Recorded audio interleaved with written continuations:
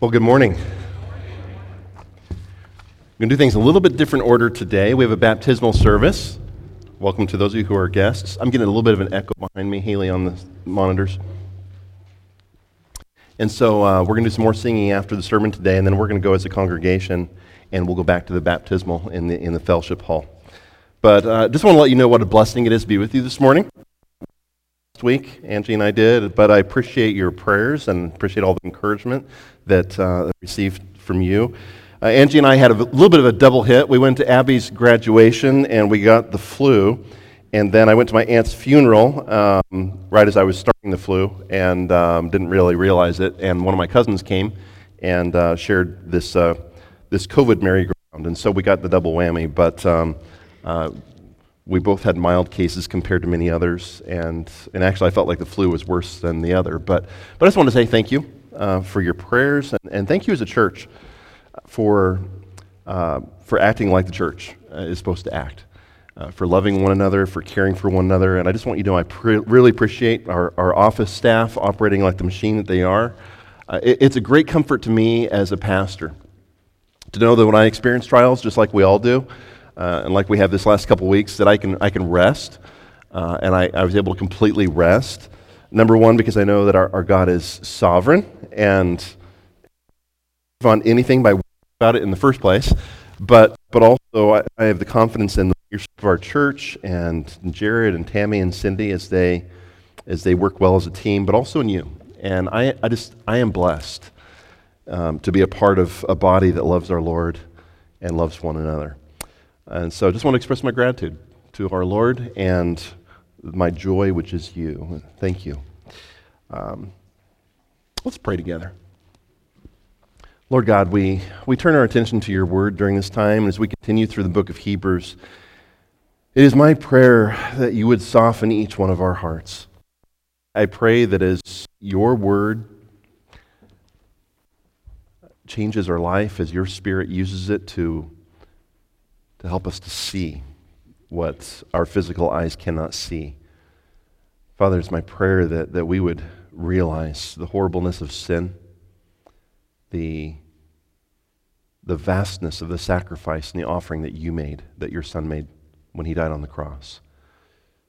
Father, it is my prayer that our hearts would be soft towards sin and to your Spirit's work in our lives. I pray that we would have ears to hear, and that our lives would be changed as we humble ourselves before you. I pray that those that might be here that haven't come into a relationship with you, that they would realize the horribleness of sin as well, and that they would realize and understand the incredible gift that was given to them in Jesus' death on the cross. For those that haven't walked with you, that are followers of Jesus Christ, I pray that we would see sin as it is. I pray that you would help us to see sin in our own lives, not always looking for it in someone else, but seeing how horrible our sin is. Might we glorify you as we serve you, as we worship you, as we look forward to being in your presence. And so please teach us during this time. Pray. Amen. Well, it was 3 weeks ago we looked at the first 10 verses of chapter 9 in Hebrews. We took a tour in that past Old Testament tabernacle, the tent, where the people came to worship God. And when God gave the plan for the tabernacle, and he provided the law detailing how the priests had to carry out that work, he showed to them that he's holy. He showed that he's not to be treated flippantly, and that we don't get to make up the rules for how we want to have a relationship with him. He's a God who desires relationship with us, but he doesn't come to us and say, however you want to come to me is fine. He didn't say to Cain and Abel that both of their ways, whatever you want to do. He showed us how to have a relationship with him. He invited relationship, but the approach was specific. In the same way, today, he invites us into relationship, but we don't get to make up the rules. We don't get to make up how that relationship is formed. And in Scripture, Jesus unequivocally claims that he is the way, and we don't get to come up with a creative alternative. We noted from Hebrews chapter 9 that one of the barriers to a relationship with our Creator is that sin must be atoned for. And so in the Old Testament, there was a temporary program in which animals were sacrificed over and over and over again by the Levitical priests. It's far distance from the world that we live in. And sometimes as we read Exodus and Leviticus and we see this system, it's something that oftentimes I don't think we can compare to in understanding the perpetual nature of these animals that were sacrificed and the blood that was shed on a daily basis. We saw that there was blood everywhere, and it was always a horrible, gruesome reminder that our sin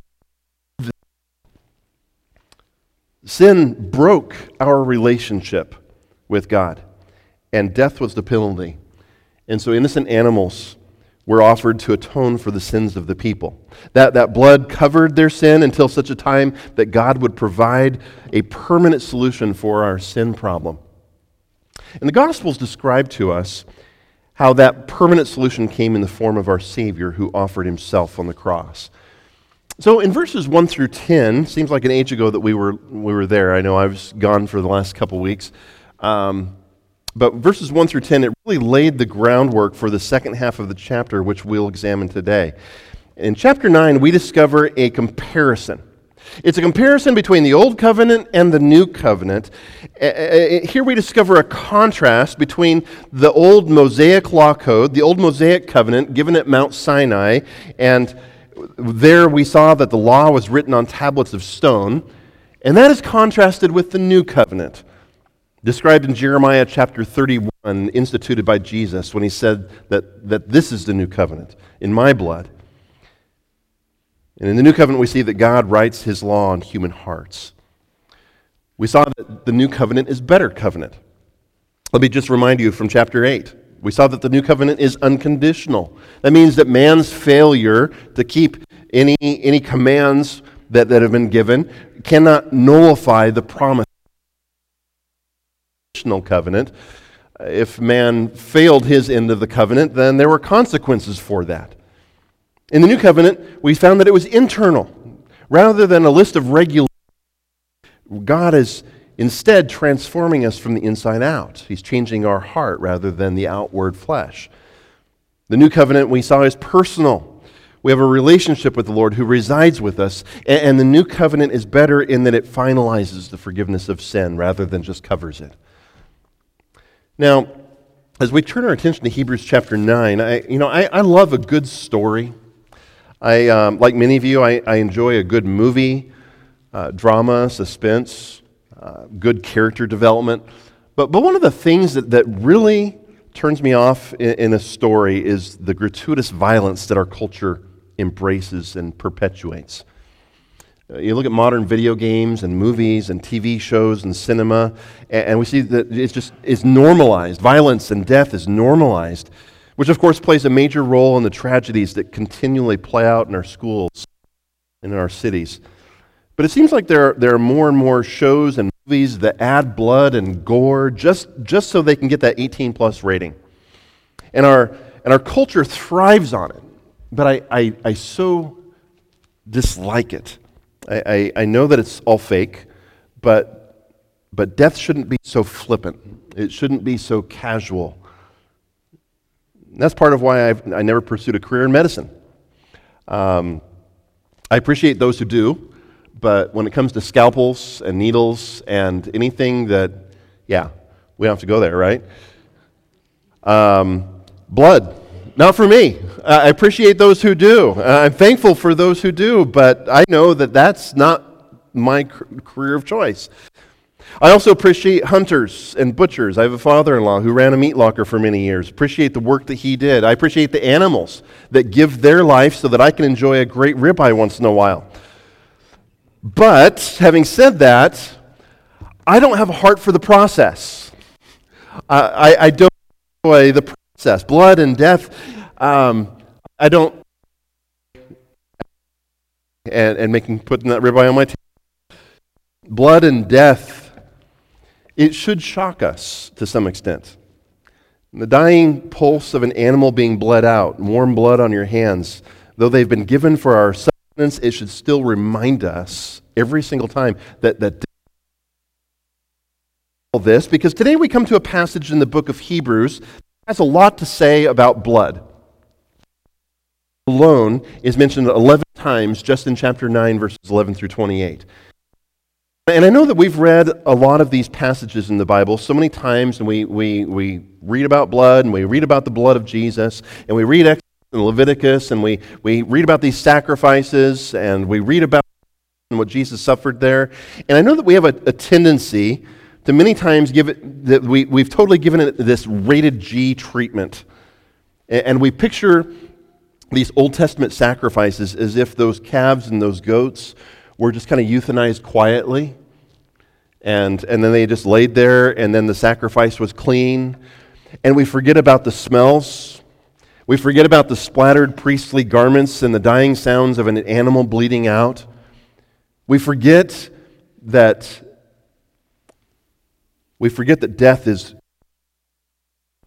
sacrifice is messy, and that every time an animal was offered under that Old Testament covenant, that Old Testament system, that it served as a most vivid reminder that my sin did that.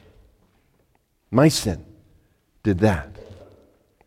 Every Old Testament sacrifice reminded the one who was offering the animal to the priest and to God that sin requires death. Without the shedding of blood, there is no forgiveness of sins.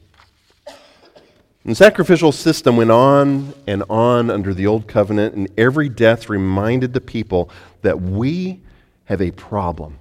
We have a horrible sin that separates us from our Creator. Sin is ugly, and sin is gruesome, and it is just as gruesome as the death that it brings. And this horrible enemy, sin, it separates us from our God. Specifically, our passage talks about today and touches on some of the different aspects of the separation that sin creates. As you look through the passage, you'll see that sin separates us from a pure service before the living God. Sin, it separates us from being able to truly worship a holy God who wants to have a relationship with us, but sin prevents us from worshiping Him. And sin separates us from enjoying the very presence of God, who wants us to experience that presence, but can't allow it unless there is a sacrifice. And that Old Testament system of sacrifices and offerings was designed to show us our need to have a relationship with Him, a need for that relationship to be restored. We need redemption. We need forgiveness. We need salvation. And without God making a way, we remain helpless. We remain dead in our sin. And so again, verses 1 through 10, we discovered that in the Old Testament, God had given Israel the first covenant with its regulations for worship and an earthly place of holiness. And so as we read the first part of our passage, let's back up to verse 9 just to find our place in the passage. Please join me. Chapter 9, verse 9. He says, according to this arrangement, gifts and sacrifices are offered that cannot perfect the conscience of the worshiper, but deal only with food and drink, various washings, regulations for the body imposed until the time. But when Christ appeared as a high priest of the good things that have come, then through the greater and more perfect, not made with hands, that is, not of this creation, once for all into the whole of goats, own blood, thus securing an eternal redemption. Uh-oh. Are we... All right, we're going to take a quick commercial break.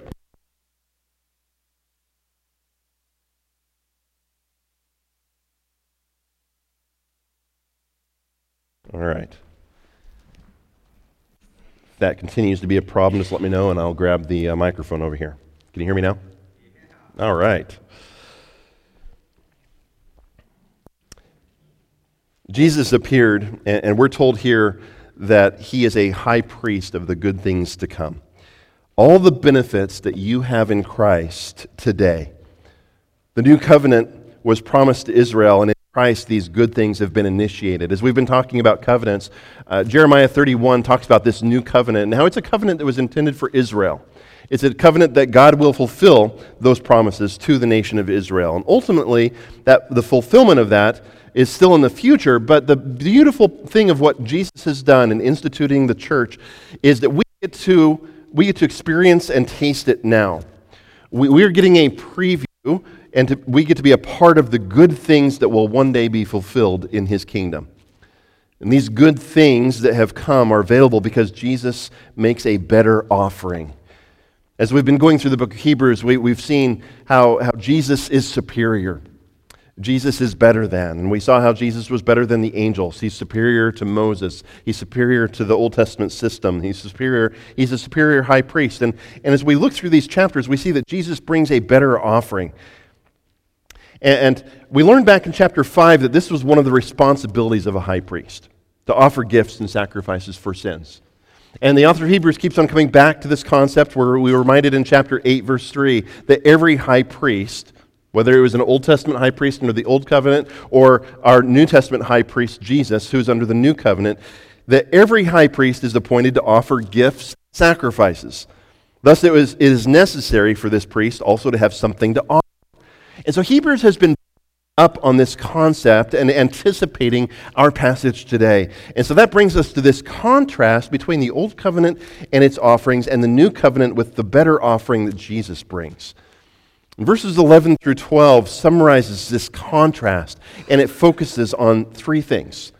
It focuses on blood, the place, and a decisive offering. I want you to say those with me. They're there in your outline, but let's get those in our head. As we go through Hebrews chapter 9, he talks first about blood, he talks about a place, and he talks about decisive sacrifice. These are the three things that he's going to contrast between these two covenants. The blood of the Old Covenant and the blood of the New Covenant. The place of the Old Covenant and the place of the New Covenant. The sacrifice that was offered over and over and over again under the Old Testament, and the decisive once-for-all sacrifice that Jesus made in the New Covenant. First of all, we see that Jesus brings a better offering because he is not the temporary offerings, bringing the temporary offerings of the blood of bulls and goats, but he has brought one of eternal redemption. We see that, number two, Jesus brings a better offering because he's not focused on an earthly place, but he has made his offering gone into a more perfect place in the heavens. And number three, Jesus brings a better offering because his sacrifice was decisive. It was once for all. Let's look at the first reason Jesus brings a better offering. The blood. The blood of the New Covenant is different. Hebrews chapter 9 has a lot to say, as I mentioned, about blood. In fact, the bulk of our passage will focus on this. We have been redeemed by the blood of Jesus so that we may now truly serve the living. Contrast between the two covenants is verses 13 and 14.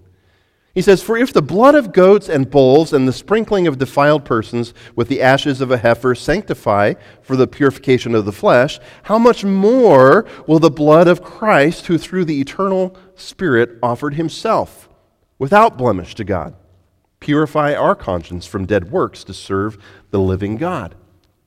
Now again, Hebrews emphasizes the necessity of death. In the same way, the Mosaic Law emphasized the necessity of death. Every sacrifice that was made, it reiterated that our sin died. You remember the Passover in Egypt? As the plagues were coming to a close and the people were about to receive their freedom, toward the end of the plagues, each family took a little lamb, and they took that lamb into their home. Imagine some of them had the courage to even name it, maybe. It's a no-no, right? Don't name the pets that you're going to eat. But this lamb would come in, and they'd take care of it. And every year after that, they would celebrate this Passover meal. And on the 10th day, they would select a lamb, a perfect lamb, without blemish. No broken bones, no disease. And they would keep it for 4 days. The children would see this lamb, and they'd take care of it. They'd feed the lamb, and the whole family would participate. And then on the 14th day, the lamb would be killed at twilight. And every family member, every year, would see this, and they would care for this cute little lamb for 4 days, and then the head of the house would take that lamb to be slaughtered. And every single time it was a vivid reminder for every single man, every single woman, and every single child that something caused the death of something that was so pure and so innocent and so sweet that could be so loved. And sin brought death. Every time a sin offering or a burnt offering or a guilt offering was made, it was a reminder that sin brings death. And it should have been our death for our sin. Every Passover, it shouldn't have been that lamb. It should have been me. Every time somebody took a sin offering to the tabernacle or later on to the temple, it should have been them that was dying for their sin, guilty, and paying the penalty for their sin. Penalty that was beyond what they could pay with their own blood. But instead, something else took their place. A lamb or a goat or a bull paid the price. And Hebrews specifically focuses on the offerings that were made on the Day of Atonement. But again, purification was made not by my life being spilled out, but by that substitute that took the price instead. And so Hebrews talks about how death was necessary, but there was a problem. Verse 13 notes that these sacrifices were for the purification of the flesh. These sacrifices were merely external. They were symbolic. They couldn't wash away, ultimately, the sins of the people. And so every time they killed one of those lambs, every time they killed one of those bulls, that blood would only cover up the sin. It would only deal with the problem temporarily. But the blood covered their sin. Contrast this with the Old Covenant, Pardon me. If you contrast this Old Covenant with the blood of the New Covenant, though, again, a sacrifice was made, but this time it was not the temporary offerings of animals. Instead, Jesus offered himself, the perfect sacrifice. And his offering of the blood of Christ, this offering of the blood of Christ purified our conscience from dead works to serve the living God. Now, that terminology that he uses here, it goes back to the terminology of Jeremiah chapter 31 that he quoted back in chapter 8. This is the covenant in which God will put the law not on tablets of stone, but where does God put his law now? Internalized. He writes it on the tablets of our hearts.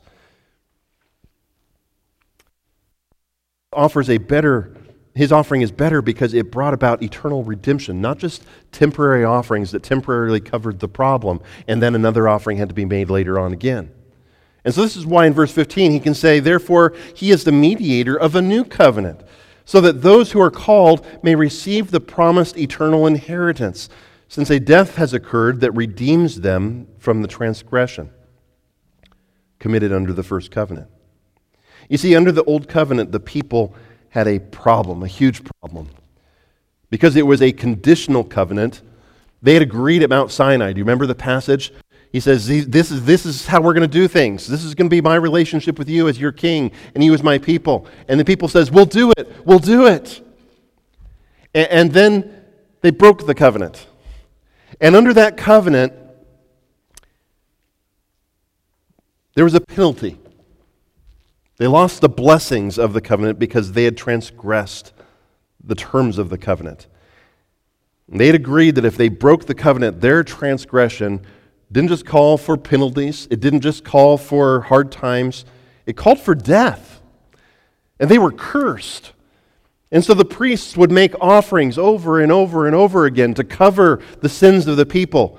But now, under this new covenant that Hebrews is talking about, Jesus has brought about a complete reversal of the situation. By offering himself, we're told that Jesus actually took the curse that belonged to the people and he took it upon himself. The curse that belonged to you for your sin, the curse that belonged to me for my sin, Jesus took upon himself. William Lane writes, in his death, Jesus identified himself with the transgressor, and he took upon himself the curse sanctions of the covenant that were invoked whenever the stipulations of the covenant were ignored. In an act of supreme obedience, Jesus died a representative death as the cursed one, so that those whom he represents may receive the blessings of the covenant promised to those who obey its mandates. Jesus took our place. Now, we're not going to have time today to dive into all the details of verses 16 through 21. There's a lot here, but I'd like us to read through this together. And he begins by illustrating a general principle about wills, like your last will and testament. For those of you who are taking a deeper dive into these verses, I know a lot of you are rereading these passages and looking at things afterwards, make a note for yourself that this word that's used here regarding a person's last will, their last testament, it's the same word that we've been using through this entire book for covenant. Will and covenant. It's the same Greek word. And so he's just focusing on a different nuance of the same concept. And Hebrews is approaching that concept from a different angle in verses 16 and 17. But let's read what it has to say. He goes on, he says, "For where a will is involved, the death of the one who made it must be established. For will takes effect only at death, since it is not in force as long as the one who made it is alive. Therefore, not even the first covenant was inaugurated without blood. For when every commandment of the law had been declared by Moses to all the people, he took the blood of calves and goats with water and scarlet wool and hyssop, and sprinkled both the book itself and all the people, saying, 'This is the blood of the covenant that God commanded for you.' And the blood, both the tent and all the vessels used in worship. Indeed, under the law, almost everything is purified with blood. And without the shedding of blood, there is no forgiveness of sins." And so essentially, Hebrews is combining a few incidences from Exodus, Leviticus, and Numbers, where offerings were made for the people, for the purification of the tabernacle, and the different utensils that they were using. And what you need to take from this is that there's a lot of blood everywhere. Sin had brought death, and in order for God's presence to be among the people in the camp, God wanted to have a relationship with them. And in a beautiful display of that relationship, he says, "I'm going to come camp with you. You pitch your tent, and I'm going to pitch my tent right there with you. I'm going to be with you. I want a relationship with you. I want to walk with you. Everywhere that we go in the wilderness, I'm going to be there with you." But in order for that to happen, something had to be done about their sin. The camp had to be purified. The tent of meeting, the tabernacle, had to be purified. And all that was done with blood. At Mount Sinai, they built these altars that represented each of the tribes of Israel. And that covenant that they made, where he said, "I'm your king," and they said, "We're your people," it was ratified between God and his people. And just like he had done with Abraham, where he took each of those carcasses and they shed the blood of animals, and then God walked through that path of animals we talked about. And a covenant was made between God and Abraham. In the same way, the people, there was a sacrifice, and there was blood, and there was altars. And a covenant was made between the people of Israel and God there at Mount Sinai. At Mount Sinai, when the covenant was ratified between God and his people, offerings were made. And Moses sprinkled not only the altars, not only the book of the law, which we were told about here, not only the utensils in the tabernacle, but the people were also covered with blood. I remember watching Charlton Heston's 10 Commandments, and I don't remember that scene represented. Does anybody? They didn't cover that one, did they? It was gruesome. It was bloody. But every single person that day was taught a most vivid lesson as they looked at the camp and they looked at one another and they looked at this horrible mess. There was this vivid lesson that their sin had brought death. Unless an offering was made on their behalf, they could not approach a holy God to bring him true worship. And I want you to understand that the death of Christ was also gruesome and bloody. For those of you who have watched Mel Gibson's The Passion, that rendition is toned down compared to what our Savior experienced for us. And so,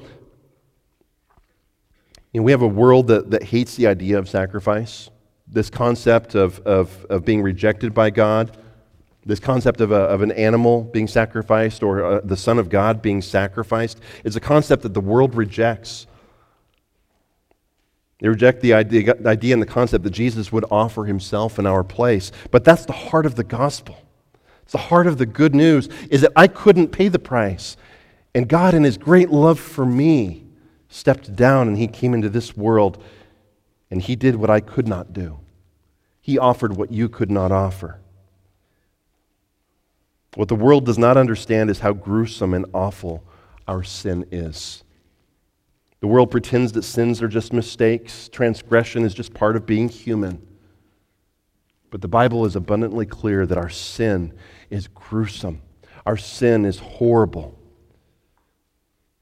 My plea is that you wouldn't walk away today without understanding the violent nature of your own sin.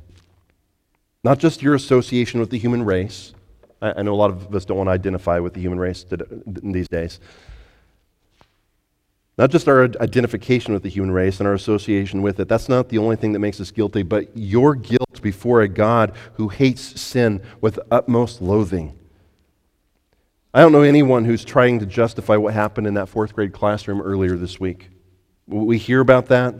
We're appalled by that. We're sickened by it. We are revolted by the evil that was committed upon those children. And I hear people crying out for justice. We cry out for those families. But I want you to understand that if you think that your sin is somehow less offensive to a holy God, then you've misunderstood the nature of your evil and depraved heart. Your sin is revolting. My sin is wretched and horrible. And if I think that my sin is somehow less repulsive than what that man did this week, then I have a wrong understanding of how horrible my sin is. The only solution that I have, the only solution that you have, is to throw yourself at the mercy of the God who offered himself in your place. Justice must be had out. God demands it. He pours out his wrath on sin. And unless there is someone to take his wrath for you, unless there is someone who is willing to pay the price that you ultimately can't pay,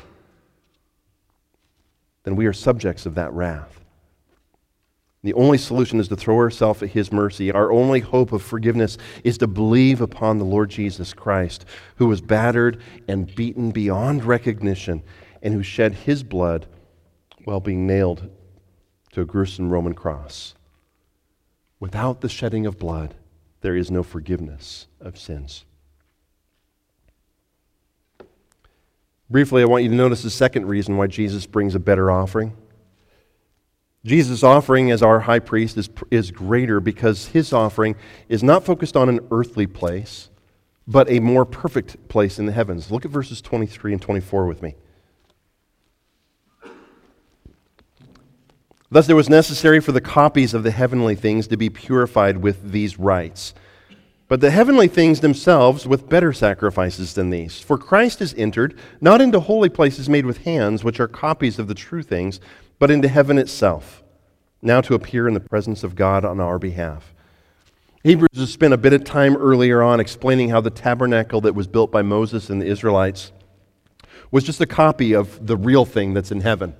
It was an imitation, a shadow of what was in the presence of God. And here Hebrews notes that the copies here on earth were purified with the blood of goats and bulls.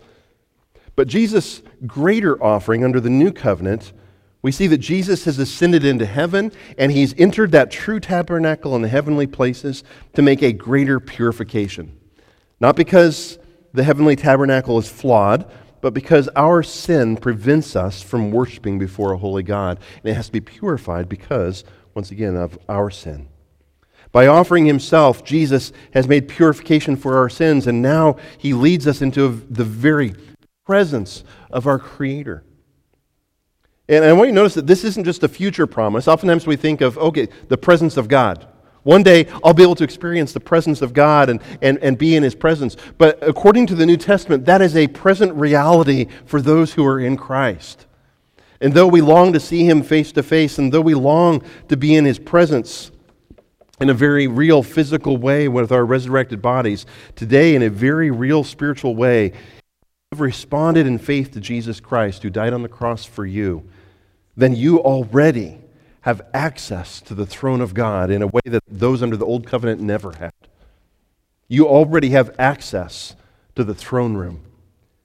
Hebrews is going to build on this later on.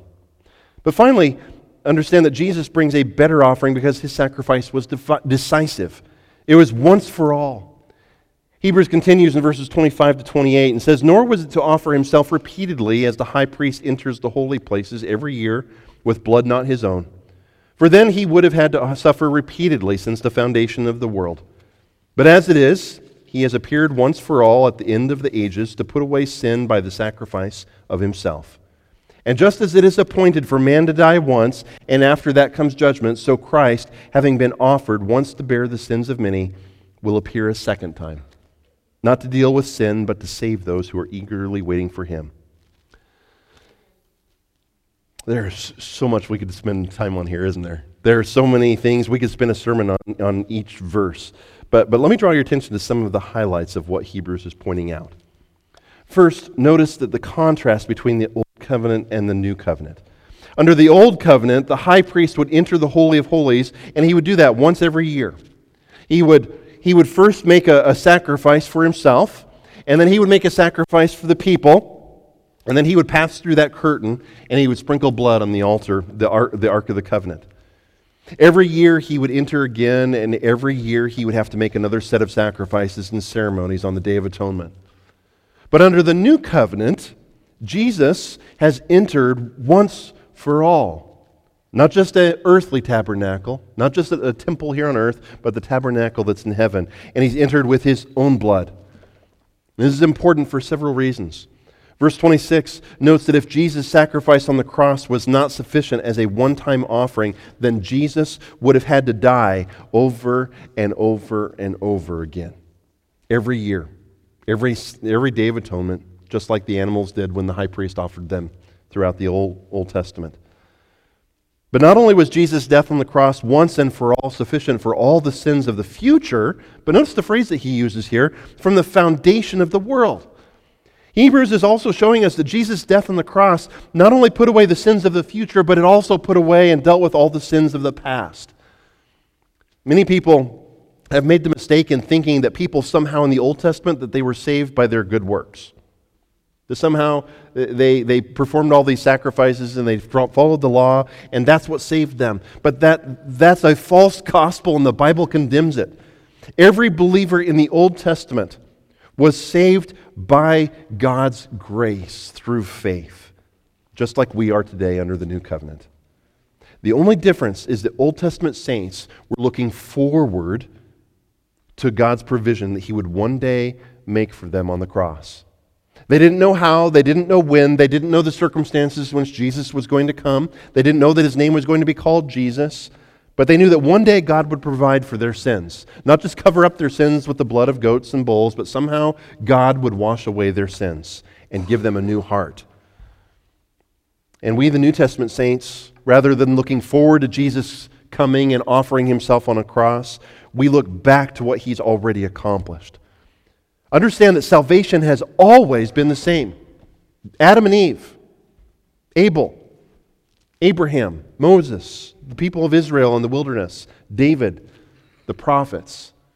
Salvation has always been by grace through faith as one looks to God's provision, ultimately the provision that Jesus made on the cross.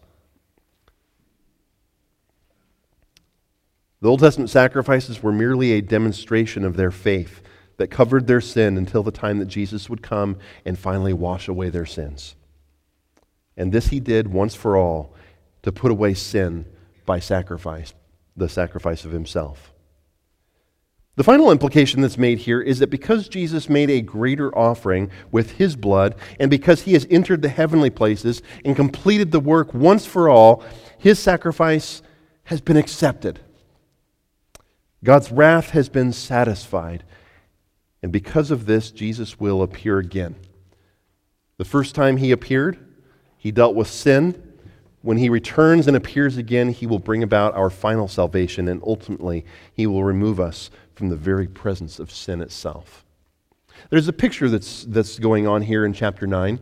As we look at this old covenant where the high priest would go in and he would make these sacrifices, and the people would wait in anticipation fact, if you read some of the other passages and you look at some of the history, you learn that they would put bells around the high priest's ankle, and he would be tied to a rope. Because if he died in the Holy of Holies, nobody could go in and get him, and so he would have to be drug out if he had somehow offended God in there. And so they would put bells on his ankle to make sure that he was still moving around in there. If the bell stopped, they knew there was a problem. And so the people would look forward in anticipation, and the high priest would go in and he would sprinkle the Ark of the Covenant, and then he would come out on that Day of Atonement. And it was a time of celebration, and it was a time of great glory, and there's a description in the around 200 BC of one of the high priests and how the people responded. And when he came out, there was a great fanfare, and it was a wonderful celebration. And we have the same thing. Not a priest who has bells around his ankle, but we have a high priest who's gone into the Holy of Holies, and we're waiting for him to return and appear again. The Day of Atonement was a beautiful celebration of God's provision for our sin. But then a year later, every single time they would repeat the process, our high priest has also entered the Holy of Holies in this true tabernacle. And like the saints of old, we wait for our high priest to appear again. But in the case of Jesus, his work is finished. When he appears, our salvation will become finally and fully realized. This morning, as we discuss what it means to die to our sin and to live for Christ, what it means to believe in Jesus Christ and respond in faith to what he did on the cross, I can think of no better way than of enjoying the beauty of what this passage is telling us about what Jesus did for our sin than to celebrate in three baptisms. We have three children in our church who I've sat down and talked with them. I love talking with the kids. There's a simplicity of faith. You share the gospel with people around the world, and over you hear people say, "Well, I'm gonna be good enough. I think I can prove my way to God." But children have heard the gospel and they understand, and there's a simplicity in their faith of there's nothing I can do. I believe in Jesus, what he did for me. And so as I've talked with each of the three that are going to be baptized this morning, what a blessing it is to hear their testimony of their faith. Some really good theology in these conversations from children that are 7 years and older, and who understand what Hebrews chapter 9 is discussing. So what we're going to do as we continue our service, the praise team is going to go ahead and come on up, and we're going to sing 2 more songs while those that are being baptized are going to go back to back. And in our church, we don't have a baptismal up here on our stage. Our baptismal is actually in the fellowship hall. If you're visiting to us today, what we're going to do is we're going to continue our service in the other room. And so after we're done singing, Scott's going to dismiss us. I'm going to ask all of you to come out to the fellowship hall, and please come all the way in. There's several seats up front for family members and for those that need a chair and would like to get a little bit closer up. But come on in and make sure everybody's able to come into the fellowship hall.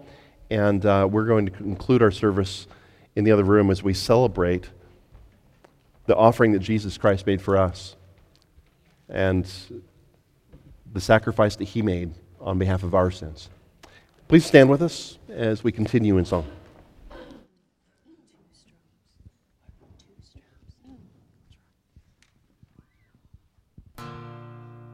O fount of love.